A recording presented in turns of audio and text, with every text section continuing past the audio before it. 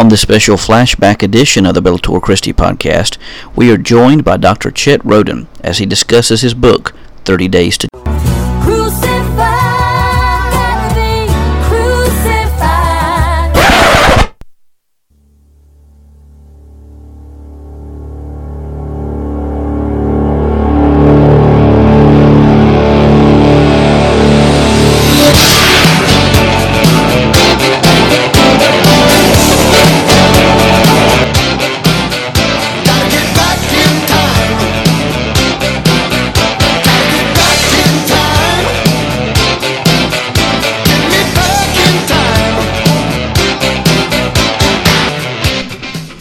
You are listening to the Bellator Christi podcast on a special flashback edition where we take a look at some of the best interviews and podcasts that we had on Blog Talk Radio. You may hear the program called Redeeming Truth Radio, but no worries, you're still listening to the same podcast. Now join us now as we go back in the halls of history to the best of the Bellator Christi podcast on Blog Talk Radio.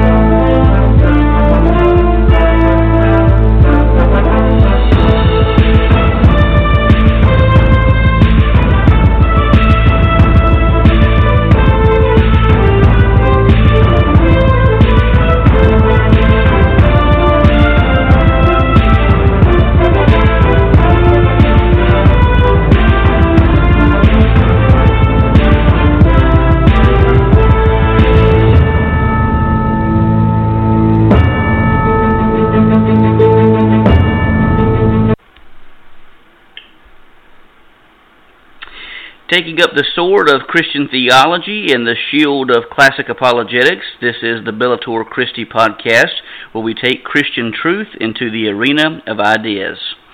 Often, many Christians avoid the Old Testament due to its complexity, and oftentimes it seems that controversy has stemmed from the book of Genesis, perhaps more than any other book of the Old Testament. However, both the book of Genesis and the Old Testament hold great value for the believer in Christ. Today we are joined by Dr. Chet Roden. Dr. Roden completed his Ph.D. in Old Testament Studies and his Master of Divinity at Southeastern Baptist Theological Seminary, his Bachelor of Arts from Baptist College of Florida. He serves as the Chair of Biblical Studies at Liberty University in Lynchburg, Virginia, where he also serves as Professor of Old Testament Studies and Beginning Hebrew. During his summers, he goes on archaeological digs in Israel, serves as pastor, plays a mean banjo with his bluegrass band, and is a die-hard Alabama fan. He recently wrote a book called 30 Days to Genesis, a devotional commentary, so it's our honor and privilege to welcome with us Dr. Chet Roden. Dr. Roden, thank you for joining us today. Hi, Brian. Thanks for having me. I appreciate that, and I appreciate all those kind words you just said. Well, I'm just amazed how you do everything that you do. Well, those are just different hobbies and different passions I have, and I guess you could say I'm a generalist. I just enjoy a lot of different things. Well, hey, there's nothing wrong with that.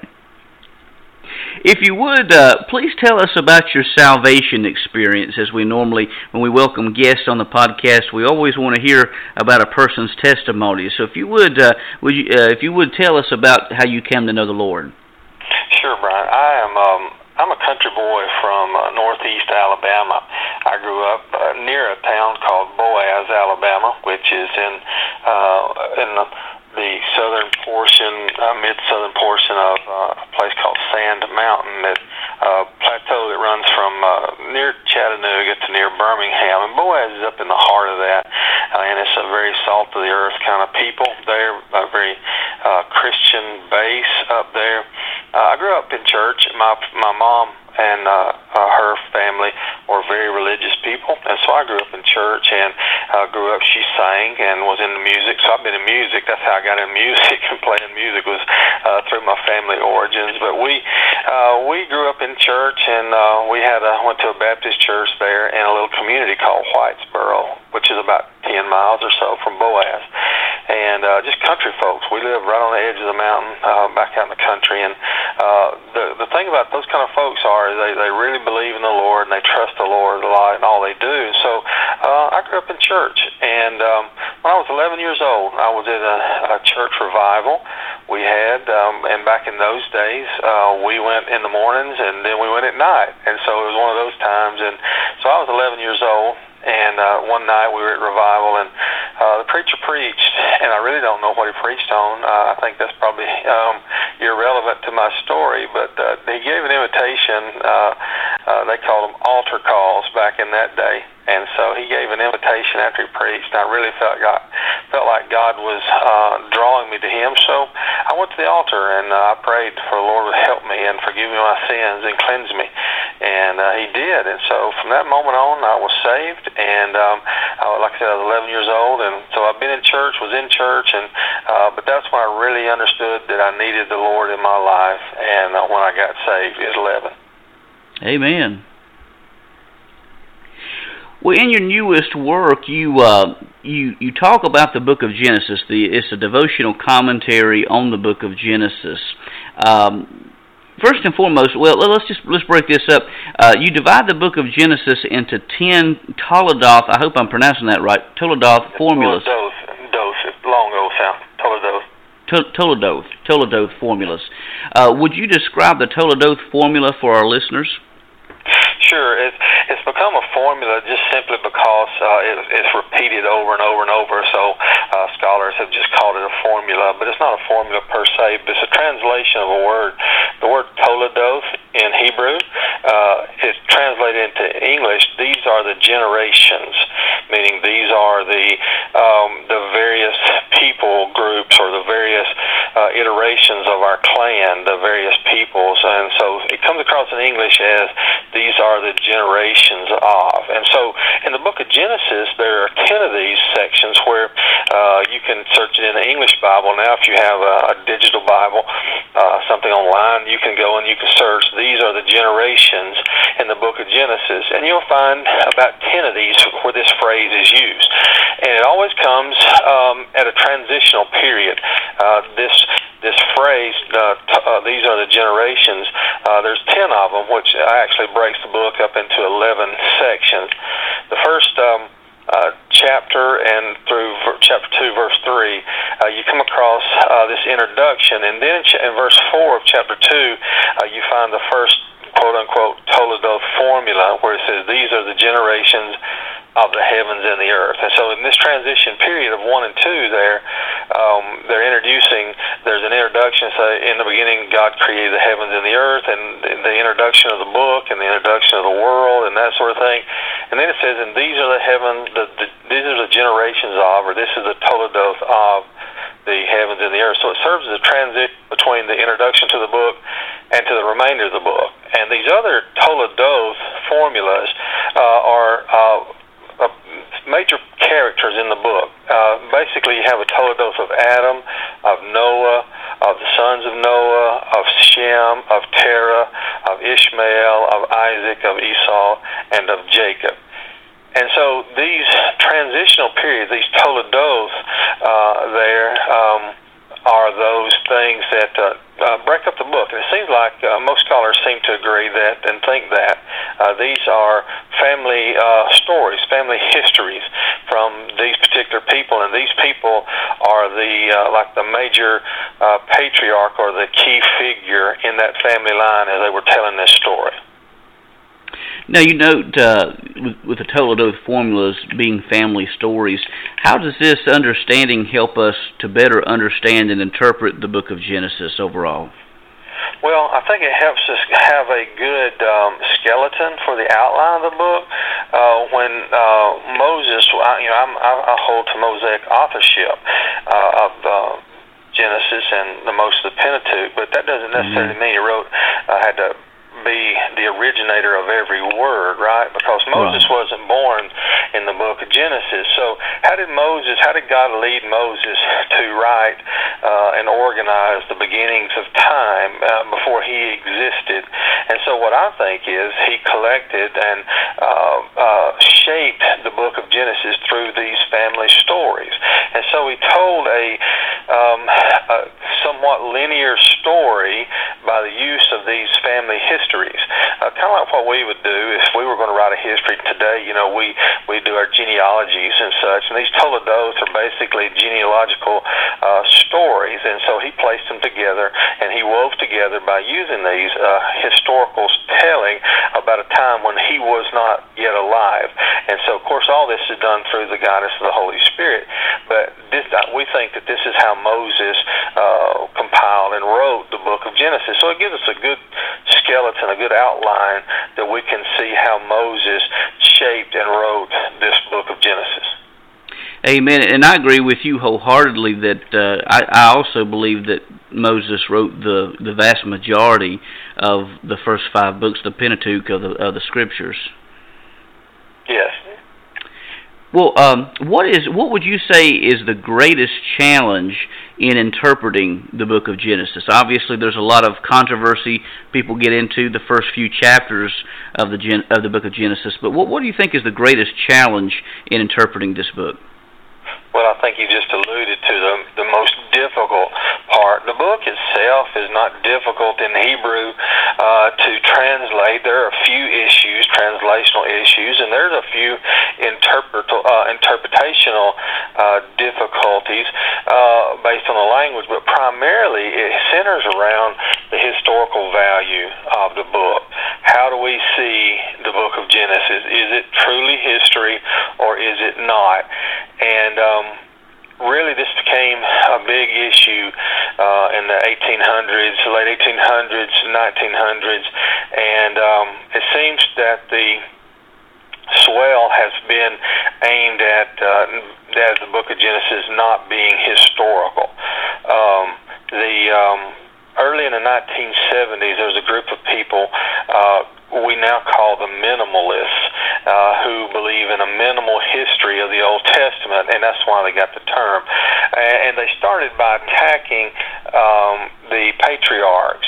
It had already been, by the time of the 70s, the Wellhausen School and the more liberal scholars, what we would call liberal scholars, probably to be fair, probably should say critical scholars, they had already dismissed Genesis 1 through 11 as history.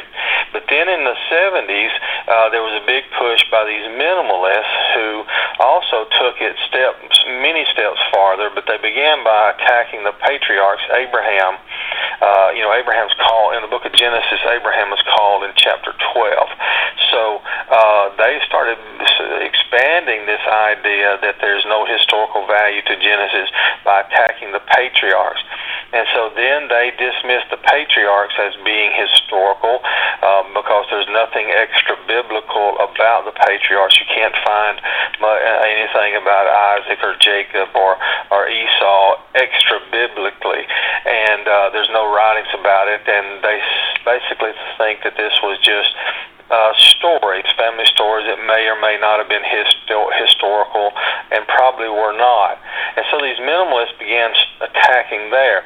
And then they expanded it to Moses and the Israelites, and archaeology even was used to attack this idea of the conquest. In the 60s, prior to the minimalists, in the 60s, there had been this attack by some other more critical scholars saying that there was no conquest, and so therefore there probably was no Exodus. And these minimalists then began to fill in the blank between the first 11 chapters and the conquest, and they were saying then that time frame was not historical either. And so their students, for about 20-25 years, this argument waged in Old Testament studies, and not a lot of pushback from evangelicals, which is kind of sad. But until the early 2000s did evangelicals respond in any kind of force. So from 74, early 70s until about 2004, so nearly 30 years there was this blank space where the minimalists were arguing that the Old Testament, Genesis, the patriarchs, Moses, Joshua, those things were not historical. And it even got so far as going all the way up to beyond Solomon, that David didn't exist really, that Solomon didn't exist, and his kingdom wasn't that vast. So that means Saul didn't exist, Samuel didn't exist, the judges didn't exist, which means all those great characters in the book of Judges. And so it got to a point where they were winning the day, so to speak, saying that it wasn't historical. So that's been the challenge in Genesis, is to determine, is it historical? Did it intend to be history? How do we interpret the first 11 chapters? Are they real history? They're meant to be real history?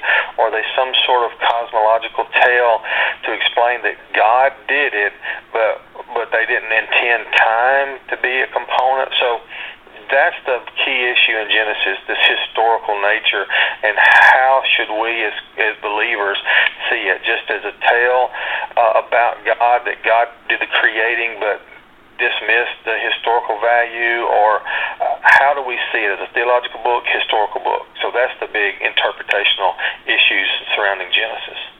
How might the conservative evangelical scholar respond to some of these minimalists? Well, the cool thing about this whole debate about minimalism is they've been backed down primarily through archaeology, and that's the cool thing about my studies and my love, my passion of archaeology. Back in the mid-90s, I want to say 93, Brian, 93, 94, 93, in the city of Dan in the north of Israel, the archaeologists there were digging and ran across one afternoon as they were about to go home. They ran across this stone that had been used in a wall. It had been broken back in ancient times and had been used as a piece in a wall, but they noticed that this stone had writing on it. So the next day they came and took the stone out, and they had it examined. A year or two later, they found the second piece to it, and when they got when they got all the writing translated and figured out and deciphered, they determined that it mentioned the house of David. This stone had been written maybe 150 years after David, or something to that effect, 100 years after David, and it was this king had come into Dan and had captured the city of Dan, and he's telling this tale. This stone was part of what's called a stele, or plural be stele, this monument stone, victory stone, telling about that he had come to Dan and he had defeated this king of the city. And this king, he said, he had defeated the king who is of the house of David. Wow. So for the first time in the mid-90s, we have an actual writing inscription that mentions David, this extra biblical. So the minimalists did all kinds of things to defend their position. Well,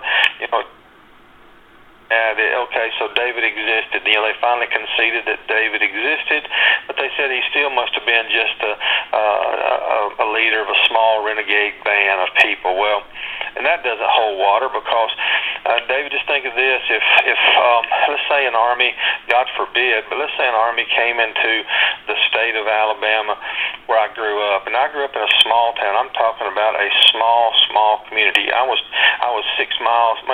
12 miles from the nearest post office, 6 miles from the closest little town of anything called Sardis, and the post office in Boaz. So Whitesboro is a little bitty community back in the backside of nowhere in Alabama. Okay, so let's just keep that in mind. But let's say an invading army came to Alabama, and this king came through Alabama, and he made a raid through Alabama, and he wanted to brag to the rest of the world about all he had done in Alabama. And so you think of the major cities in Alabama, you think about Huntsville, Birmingham, and Mobile and Montgomery. Those four are major cities, or the four major cities. So you would expect him, this king, if he raided Alabama and won that state, he would say something like, I destroyed Huntsville, I destroyed Birmingham, I destroyed Montgomery, and I destroyed Mobile. But why would he say, and also, oh, by the way, I also destroyed Whitesboro. Right. Whitesboro would mean nothing to him. So he wants to brag about the biggest. So this victory stele from Dan, he was boasting, and so he wants to bolster his position. And so by doing that, why would he mention the house of David if the house of David was nothing of any kind of significance? That's a good point. Right.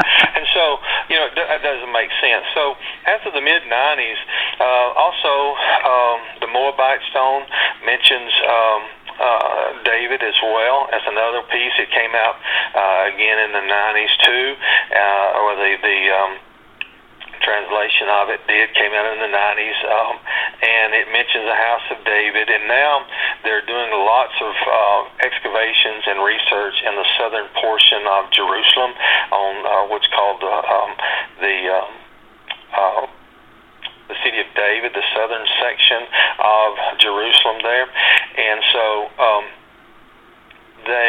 all the archaeologists find all sorts of things that bolster the existence of David, and so, or the existence of Jerusalem being a vibrant city during the time of David, during that time frame.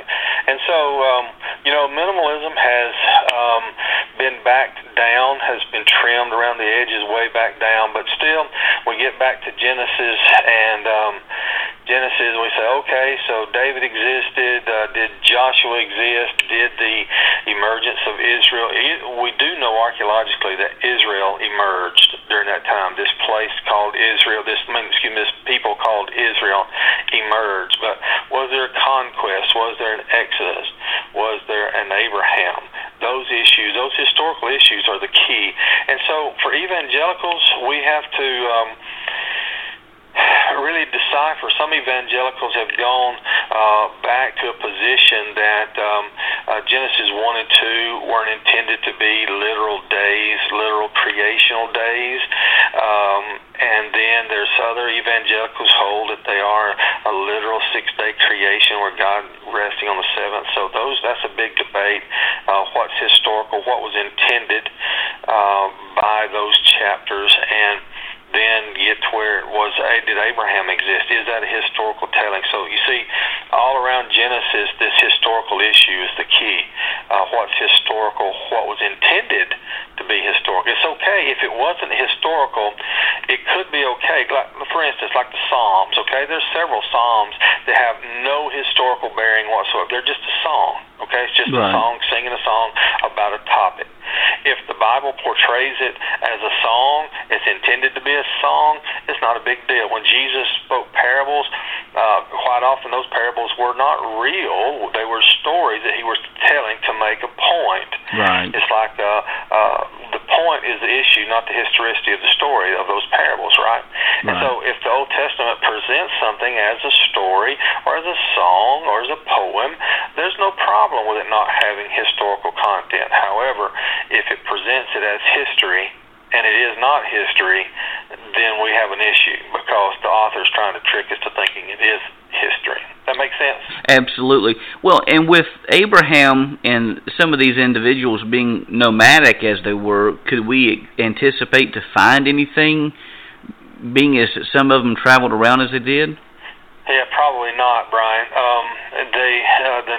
The movement of the people, it would be like finding a needle in a million haystacks, and it will be hard to prove. So what do we do as evangelicals? How do we? One of the things you and I had talked about pre-phone call, pre-interview time was this idea of how does archaeology verify the Bible or whatever, and I've given a lot of thought of that over the years because there's some scholars started back in the 60s or so, late 50s or 60s, were really adamant that archaeology could not prove the Bible, and it's real. It's got a point, okay? So think about this. If we could prove, or some way in the world we could prove that Abraham existed, okay? Let's say that we could actually prove that Abraham did move from Ur the Chaldees and he came into Canaan, okay? I don't know how you could prove that, but let's say you could, on just a hypothetical for just a minute. Let's just say you could prove that. And so if you prove that, how do you prove that God told him to do that? Oh, that's a good point. You see, so theological truths, you can't prove them in historical methods, right? So what do we do? How do we get beyond that divide? Well, number one, we have to, first of all, just believe the Bible. Okay, you either believe the Bible or not. The Bible is what it is, says what it says. If it's God's word, then it's true. Right. It's a faith stance, number one, okay? It's got to be a faith stance. And I grew up, I was taught to believe the Bible from Genesis to the Amen in Revelation. And I do. That's just my faith stance. I believe that. So first of all, you got to answer the question, is it worth then trying to validate that? Well, I think so. I'm a historian. I love history and love the study of history. So my thinking is that we don't set out to prove the Bible, but when we run across things that shows validation, why not trumpet those things? Why not voice those things? Why not celebrate those things? Amen. So when you go to archaeology, we don't go to the field to try to prove anything. We go there to try to answer questions, okay? Right. What about this gate? What about, I'm currently working at Tel Gezer, and Tel Gezer has this wonderful water tunnel, this tunnel system, and it's near a city gate and a city wall. How do they work together? How does that fit together? What did the people do? How did they use it? What were the people thinking? What did the people worship? So you're not going to prove things. You're going to answer questions that are raised by various details. Well, go ahead. I'm sorry. Oh, I'm sorry. Speaking of that, I heard recently of an archaeological finding that had something to do pertaining to the Philistines. Could you explain what that finding was and how it affects our understanding of the Philistines? Yeah, the Philistines are a group of people collectively known as the Sea Peoples, and they came to southwestern Palestine basically across the Mediterranean. Most of these folks, it's not just one people group. That's why they call them Sea Peoples. We call them the Philistines, but because basically the word comes from the Palestines or something like that, from the root word for Palestine. But anyway, it comes across as Philistines to us, and they're basically from the North Mediterranean area, from the Aegean Sea area, all around there. And there was some sort of social upheaval that happened in around the 13th, 14th century BC. And we don't really know exactly what all happened, but there was some the society just collapsed up there, it seems. And these people came across the Mediterranean, and they settled in southwestern Palestine and southwestern, what we think of southwestern Israel. And they tried to get into Egypt, but the Egyptians they were strong enough to kick them out. And so they ended up settling in that area of southwestern Palestine. We think about it as being Gaza today in modern terms. And so they settled in those cities there. And so recently, it's been uncovered for a while, but it's just made the news lately. On finds like this, you kind of have to keep them hush-hush. But they found a cemetery in the city of Ashkelon, and Dan Masters of Wheaton is the excavator there. And they found this huge cemetery. And I don't know all the details. I've not studied, hadn't read all the articles yet about it, but they discovered this huge cemetery, and they think it's a Philistine cemetery because the city was so dedicated to the Philistines, and from a time period where all the pottery, all the culture is Philistine culture, Philistine pottery. The cemetery that he found is full of the same kind of items, so they're believing that this cemetery is a total Philistine cemetery. So back in those days, they would bury way more than what we do today, but they would bury things with their dead for the afterlife. And so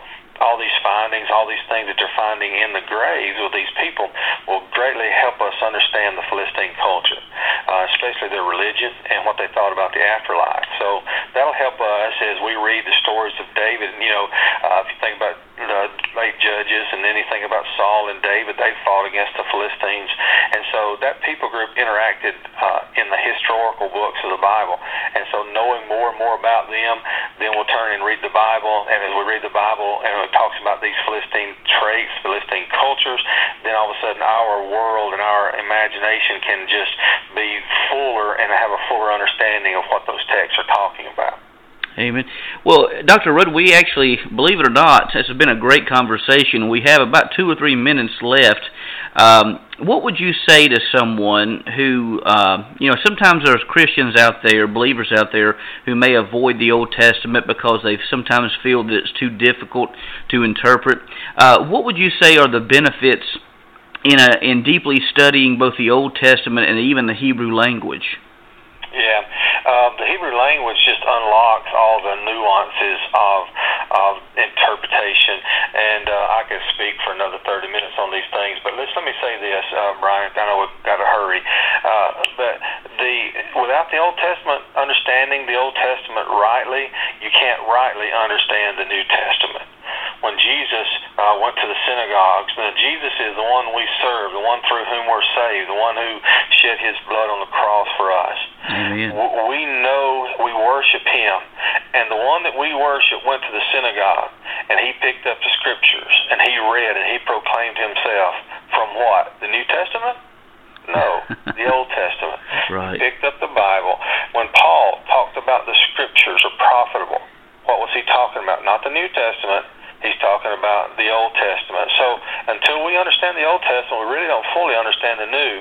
And those guys knew the Old Testament. Jesus knew and taught from the Old Testament. All the writers knew and taught from the Old Testament. And all their ideas came from Old Testament ideas. Amen. Amen. So it's very important that we understand the Old Testament. Amen. Well, Dr. Roden, thank you so much for joining us on our podcast today. Be sure to go pick up Dr. Roden's newest book, 30 Days to Genesis, a devotional commentary. You can find it on Amazon.com, and so be sure to go pick you up your copy today. Again, Dr. Roden, thank you so much for joining us today. For Dr. Roden, this is Brian Chilton, and you've been listening to the Bellator Christi Podcast. Thank you, Brian. The views expressed on this podcast do not necessarily represent those of BellatorChristi.com or its affiliates. The Bellator Christi Podcast is a production of BellatorChristi.com and is protected under Creative Commons copyright. All rights reserved. The theme song is Crucified, written by John and Kayla Lemonese, performed by Crosby Lane, and produced by Mansion Entertainment. Be sure to visit BellatorChristi.com and subscribe so that you can receive all the articles and podcasts in your inbox for free. Catch us on iTunes, TuneIn, and Stitcher. For Brian Chilton, this is Burl Childers saying God bless, and we'll see you the next time as we enter into the arena of ideas. Crucified.